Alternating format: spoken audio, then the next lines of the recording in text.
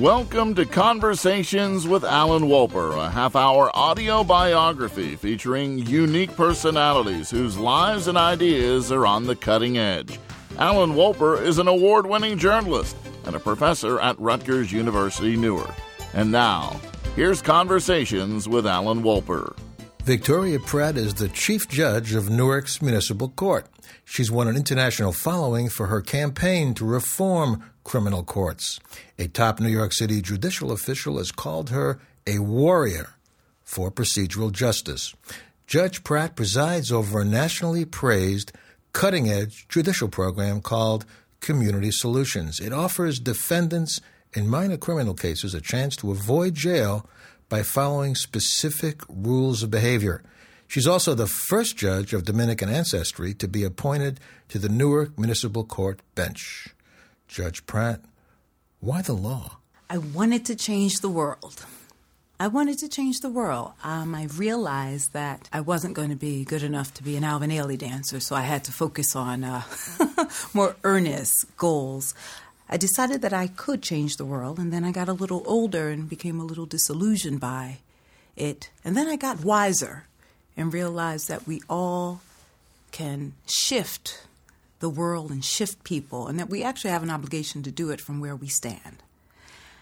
So I went to law school. Rutgers Law School. Rutgers Law School, the great electric law school, as it's called in Newark, and has this great history. And I am a proud member of the minority student program there. And I had an opportunity while I was in law school to really do a lot of community work. Again, the place of my birth, which was Newark, and also the city, I like to say, helped raise me. Being the daughter of a Dominican beautician who came to this country for a better life for her unborn children, and also the daughter of an African-American garbage man who spent his summers in the segregated South, even though he was born in Harlem. I spent a lot of time defending my parents. My parents both had great educations. My mother subsequently got a high school diploma. Why were you defending them? Because the world doesn't treat people who, one, have very strong accents, speak very little English, or have very little education kindly. When you are the English-speaking child of an immigrant, first generation, you find yourself going to governmental offices, filling out paperwork, not just for your parents, but for their friends as well. But there was And you were doing this when you were how old? 9, 10. I remember going to the DMV with my uncle and arguing with the woman on the other side of the window about his driver's license and not really even understanding what some of the concepts were. But because he couldn't communicate effectively, it was my responsibility to make sure that what he wanted, he left with at that time. So even back then, you were sort of a judge. Even back then. Even back then. Or a legal facilitator. Absolutely. And it's really interesting how you kind of grow into the position and just naturally transition into it. But you didn't just join. You just didn't suddenly decide, I want to be a lawyer. There was a point when you evolved into wanting to be a lawyer. I evolved into it. I was at Rutgers undergrad as well in New Brunswick, and I remember taking a class to become a tutor for a literacy program they had, the American Friends, I believe it was, in Newark. And the tutoring sessions were actually at the law school. And it was something about being in this environment. It was when the law school was on 15 Washington Street. In Newark. In Newark. And there was something that really just drew me there. And I got over feeling uncomfortable about becoming a lawyer and decided I went back to school and declared my major and started to apply to law schools at that time. Didn't get in the first time I applied. Imagine that. They wouldn't accept me. And I spent You didn't get mad or anything? Oh, of course I did. You did? Of course. I stalked the dean for about probably a week. What did you tell him? Why have you not seen my application? And she said, we actually like to enroll students who've had some life experience.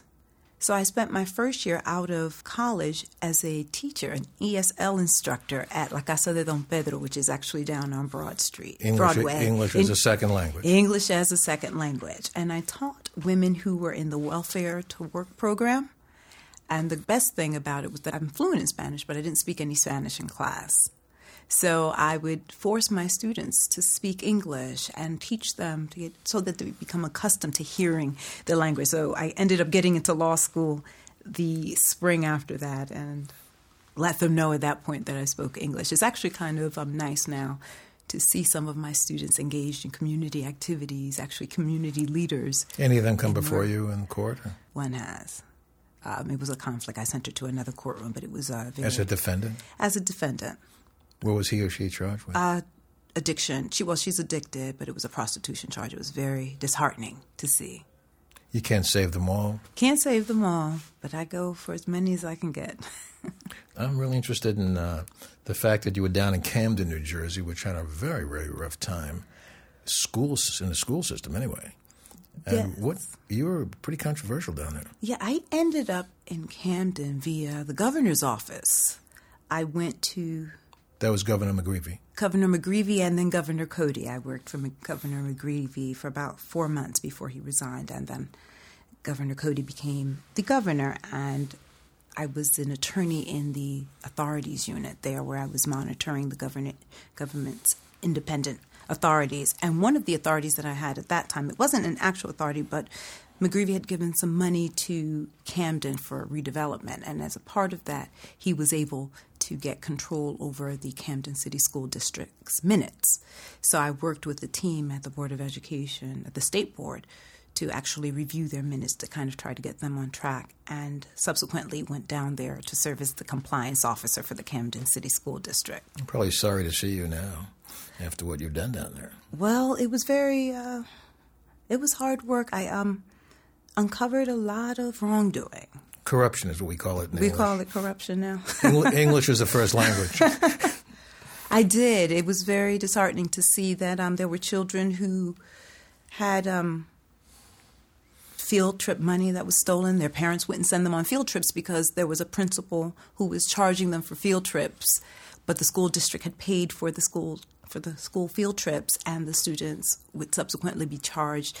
There was cheating on school exams by principals. The craziest thing about it was that the two schools that were in question, when you looked at the district's numbers, those children at third and fourth graders had scored in the highest percentile. One had like 100% proficiency. Another school had 98% proficiency in terms of how high they were scoring in these two schools in this district. When we tested the third graders, who then became fourth graders the next year, those scores went down to 23%, 48%.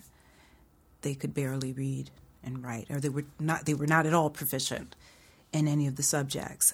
And these students and these teachers were almost allowed to have these fiefdoms where there was theft. They were buying televisions, and the televisions would disappear. Into their homes, probably, or else they sold them. Subsequently, we found out that that's exactly where they went. They would order, I remember they ordered flowers for centerpieces for the schools. And we were subsequently told by the people at the school that there were never any flowers in the school. But there were rumors that the principal's children had been married and that some of that money had been used for, private weddings. It was very disheartening to see how the money had been siphoned from the children who in fact needed it. And even with the cheating on the scores, what happened was that the kids didn't get the supplemental federal funding that they were entitled to. Well, the principal found out about it. He wound up in prison, didn't he? Yes, he sure did. And a lot of teachers who participated lost their tenure, which is almost unheard of. Unheard of. But as time went on, life began to change for you. And at some point, you became a judge. I became a judge. A judge. Did you ever think that would ever happen? I didn't. But I have this very special person in my family called Uncle Claude. Okay. He is my dear uncle. And he began to call me maybe 4 years before I became a judge. And we would talk. And every couple of months I'd get a call, and it was very specifically, you know what, you need to think about Does he have a last name, this guy? Claude Trahan, yes. Uncle Claude Trahan. And a former exec at Con Edison, and very involved in New York politics. And I'm the country niece who lives in New Jersey. We're going to finish that in a second. I want to tell everybody that you're listening to Conversations with Alan Wolper on WBGO 88.3 and WBGO.org. And our guest, if you haven't figured it out by now, is the Chief Judge of Newark Criminal Court, New Jersey, Victoria F. Pratt. Now, let's continue the story. So I would get these random calls from my uncle saying, you really need to think about becoming a judge. And I would think, why would you bother me with this? You know, I'm very... Pain in the neck. Yeah, kind of was. And I'd get another call, and out of the blue, he's like, have you thought about becoming a judge? You could even move to New York. You're licensed in New York, and we could run you. And I'm like, I'm not interested in doing this. I'm very content, you know, having my very vast legal experience. And I end up coming back to Newark. Hadn't been there since I worked as an ESL instructor. You were in New York City by then. Well, I spent a short time, probably a year in New York. I'd left New York. I went down to Trenton to work for the governor's office. I went to Camden as well. And then from Camden, I came back to Newark to work for the municipal council as the counsel to the office of the president, who at the time, well, still was Mildred Crump. My goodness, you're a real commuter. I really was. So finally, something had to happen that made this all happen today. Yes. After working for the council, I started to think, wow, what a great job. What we know is that the municipal court touches more lives than any other court in the state. Most people will only engage the court in any state at the municipal level, whether it's traffic, whether it's quality of life, whether it's petty or disorderly persons offenses at the criminal level.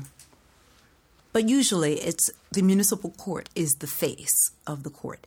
And Newark Municipal Court is special because our caseload, we handle over 500,000 cases annually. Before you get to that, yes. How did you become a judge? Who is responsible for that? Why did they want you? I was appointed by then Mayor, now Senator Cory Booker. And I told him I wanted to be a judge. Did he call you up, or you just went to see him? I went to see him, and I told him I wanted to be a judge. What did he say? He asked me if I wanted to work for him. And I told him that at that time I really wanted to just go be a judge. And just be a judge. Just be a judge. A judge in criminal court, or a judge? Did you have any idea what you wanted to do? No, I just knew that I wanted to make a change in our municipal court. After you told him, forget about it, Mayor Booker. I want to be a judge. Just what I happened? told him that he'd get a bigger bang for his buck if he put me over at his courthouse. And that was in 2009. That was in 2009, and I began my career in traffic court. It just happened like that? He just appointed you? There must have been a little bit of rummaging around your background and stuff like that. That he did, but I'd already worked with the administration as the since I'd been working in the legislative branch for 3 years. So he was aware of my work. He knew me as well. And suddenly you were of Dominican ancestry. I was. You are. You still are. I still am. Okay. And as well as speaking Spanish, but then came a moment I was looking at a YouTube of you swearing in with just lots. It looked like Yankee Stadium in the bleachers. It was packed. Everyone who knew me, from the person who made me walk at 7 months, was there. It was the most beautiful experience I've ever had in my life. And your uncle was there as well. And my uncle was there, of course, right in the front. But to see so many people, I mean, even the judges who had mentored me as a young attorney, they were there. Harold Fullilove Sr. swore me in. And it was just an amazing experience to see so many people, even from the community. I had one of the community activists say to me, "Oh, can I come to your swearing in? You know the streets love you." And I thought, well, what a compliment. That what she was saying was that my connection to the community was so strong, that she was so proud that someone who at least was connected to the community in a way that was respectful was now being elevated to be a judge. And your sanitation father? He passed that year. Before you became a judge? That was January. That was some of the motivation as well. Why? Well, what did he have to do with that? Because I thought of all the sacrifices that my parents had made. And to think that when I looked at myself, I was like, I was probably living up to 5% of my potential. And I live in the land of milk and honey. I think you said at one point in your life that you didn't drink deeply from from a Yes. well, and that other people had been doing a lot of the digging for you. Yes. Is that what you meant? Yes, I drink deeply from a well that I did not dig. Yeah. And And that was your father's well. my father's well, my mother's well, the people who protested after the riots in Newark in the 60s, forcing Rutgers to begin to look at students of color and letting them into the schools. They didn't know me. They didn't know me at all, and I've benefited from those things. So the only way you can pay something back is through gratitude. I was at a funeral once, and a priest actually said, every time you inhale, you're asking the Creator for another moment, and every time you exhale, the Creator's saying it's granted. And so I kind of live my life in this place of gratitude, but understanding that you have to give it back in some way or another. And you gave it back pretty big time. Now you're a chief judge. It Now I'm a just chief didn't happen judge. overnight. Now I'm a chief judge. I've been practicing for over 4 years. November was 5 years, and I became the chief in September. I was in your courtroom, as we both know, but the audience doesn't know, watching my students, watching you run a court like it was some kind of an off-Broadway theater with people applauding, people reading things, and then you have this community, I guess, what would you call it? It's Newark Community Solutions. It's a community court project that is submerged within our criminal arraignment courts. I'm also the arraignment court judge for the city. So if individuals are arrested, let's say they were arrested today, they'll see me tomorrow. And from that group, we either send them to other courts or we put them in the program and I monitor them. People are coming before you with very, very low-profile criminal cases. I would think they're kids from you're in Newark and kids from Montclair who are coming to Newark because they want to drink a lot, and you have to deal with all of them, and you have all kinds of ideas on how to handle them. Give me an example of how you handle a kid who's 18 years old and 19. He's coming down. He's had too much to drink. He's from a fraternity party, and there he is right in front of you, and he's scared to death. Well, our program deals with low-level offenders, and because the municipal court deals with 18-year-olds old and older, it can be an array of cases that come before municipal court cases. We do have a blueprint, but that case you're talking about in particular may be an underage drinking case or any other thing that falls under. It could be a failure to pay, disorderly person's offense.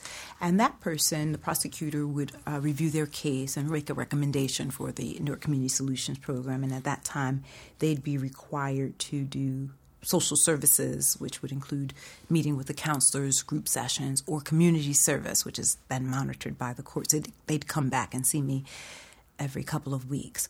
But depending on the young person before me, I might even require them to write an essay. Why don't I read for one of them? we were setting this up here. My bad choices have already affected me presently, but can keep on affecting me in my near and distant future if I do not change my ways. I could easily end up like my mother, who actually was an alcoholic and died from a liver failure the past year. You remember that case very well, I'm sure. Yes. Clearly a young person who needed to talk about and mourn the experience of having lost their mother and had turned to drinking in a way that was going to affect them negatively. And somehow doing community service, being able to give back, that particular person may have gone to a soup kitchen where they were serving food and cleaning, and to actually be able to see their lives and see the opportunities that they were about to blow. And looking into a mirror saying that could be me. That could be me. And to have the community, because the wonderful thing is that the community partner is also talking to the young person who goes down there like, what are you getting in trouble about when you have all these opportunities to have a life for yourself? What happened to him? Finished. But I think this kid had an aha moment. And I think it was the severity of like, wow, I could actually go to jail. Like the next step could be jail for me. And being held accountable for their actions, which is what's important, particularly in the justice system. We want to have proportionality in the consequences, but there are consequences. They have to know that. They have to know that that's life. That's life. And I think that we do a disservice when we don't teach, particularly our young people, that there are consequences. That there are consequences. You talk about the theater and the clapping, which shocks most people. I'm going to get to the clapping in a second. But first, I want to remind everybody that tuned in to Conversations with Alan Wolper on WBGO FM 88.3 and WBGO.org, known nationally as America's Jazz Source. Our guest is Victoria F. Pratt, Chief Judge of Municipal Court in Newark, New Jersey. And she's going to tell you about what happens when the entire courtroom has decided that you've reached one of these young defendants. What do you guys do? Well, it could be, we clap. And do a clap. Let me see. Just like that. Oh, yes. I mean, depending on, and it's not just the young defendants, it's also the older defendants. I mean, we have older defendants who sometimes say, I want to be in this program just so that I can be one of these jokers they clap for. And when they say that, the idea that praise is so absent from their lives is what most gets me. Some of them will say, I want to accomplish something, Judge. For the first time in my life, I want to accomplish something. So along the lines of therapeutic, one of the strategies used in therapeutic courts, praise from the judge, but clapping.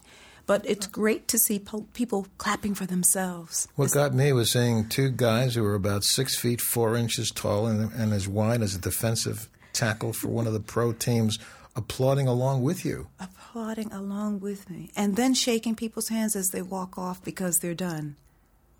But things are not always as happy endings like that. I saw some people who couldn't speak English and concerned about the fact that that the head of the family was going to be sent out of the country because of if they were convicted of a misdemeanor. I don't think the audience will understand that. Will you explain it? Well, some of the petty disorderly persons have immigration consequences. And so even though it's a petty disorderly persons, if you're not a citizen of the United States, you face possible deportation if there's a guilty conviction. You face being prevented from being readmitted to the country if you leave voluntarily. You can be a resident and potentially you'll have those consequences, and even becoming a naturalized American citizen are some of the consequences.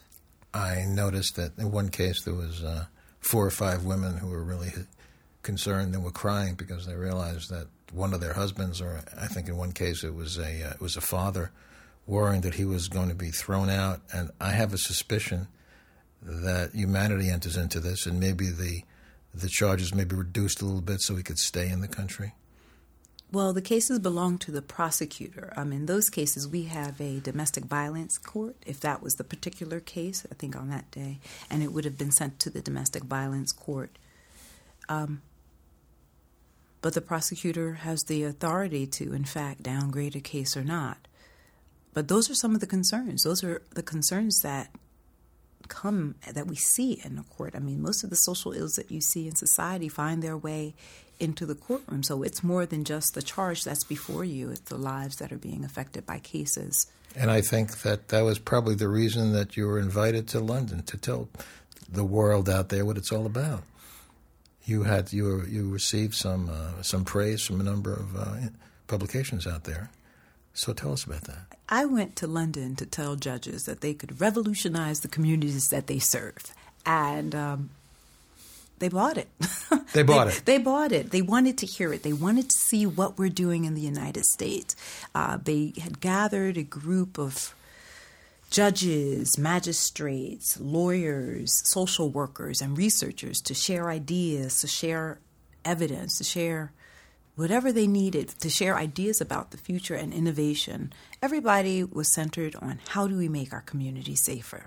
How do you talk to defendants as well? How do you talk to defendants as well? That was what judicial courtesy is, what we did, also known as procedural justice, procedural fairness. This is a part of the access to justice movement.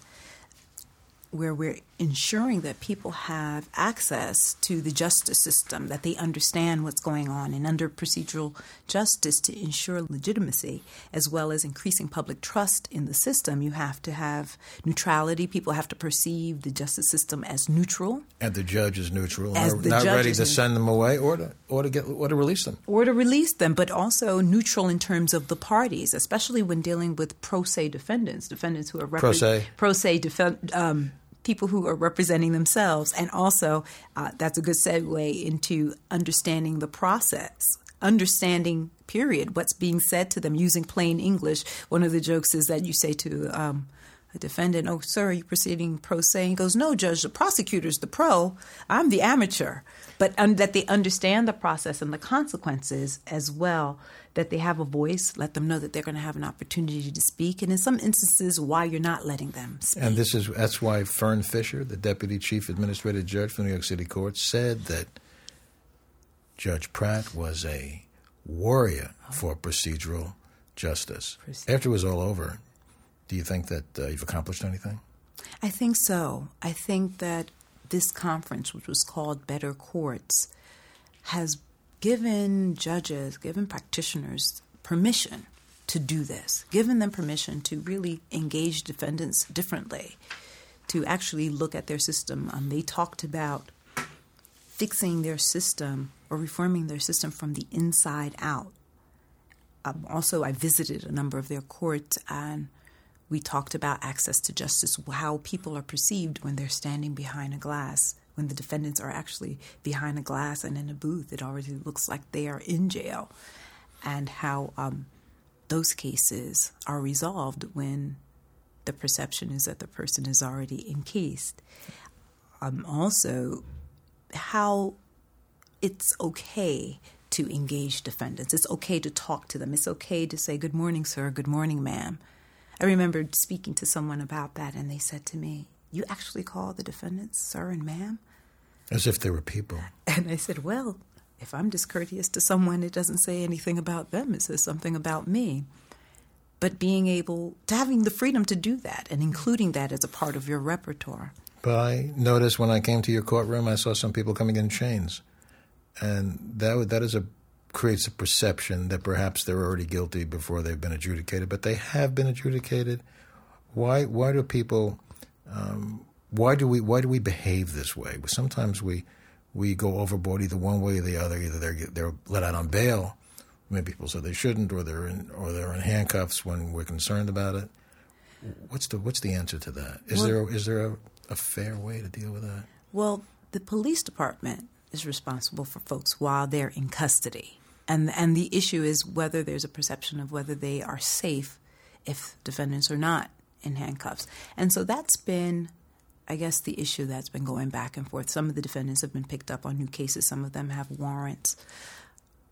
But how one brings them in and manages the safety of the courtroom is really, I guess, more of a question for the police department. But how do you manage that in... One last question that I can't resist. You once told an interviewer that every challenge you've had, every victory that you've had has prepared you for the next step. I've just noticed that you've been certified to argue United States Supreme Court. I don't think you're going to be there tomorrow, but I wondered if you thought about that. I hadn't thought about that. But you will now. Now that you've made Now that I've mentioned you a possible nominee for the United States Supreme Court. Thank you, Alan. What do you think? Well, I hadn't thought the idea of that?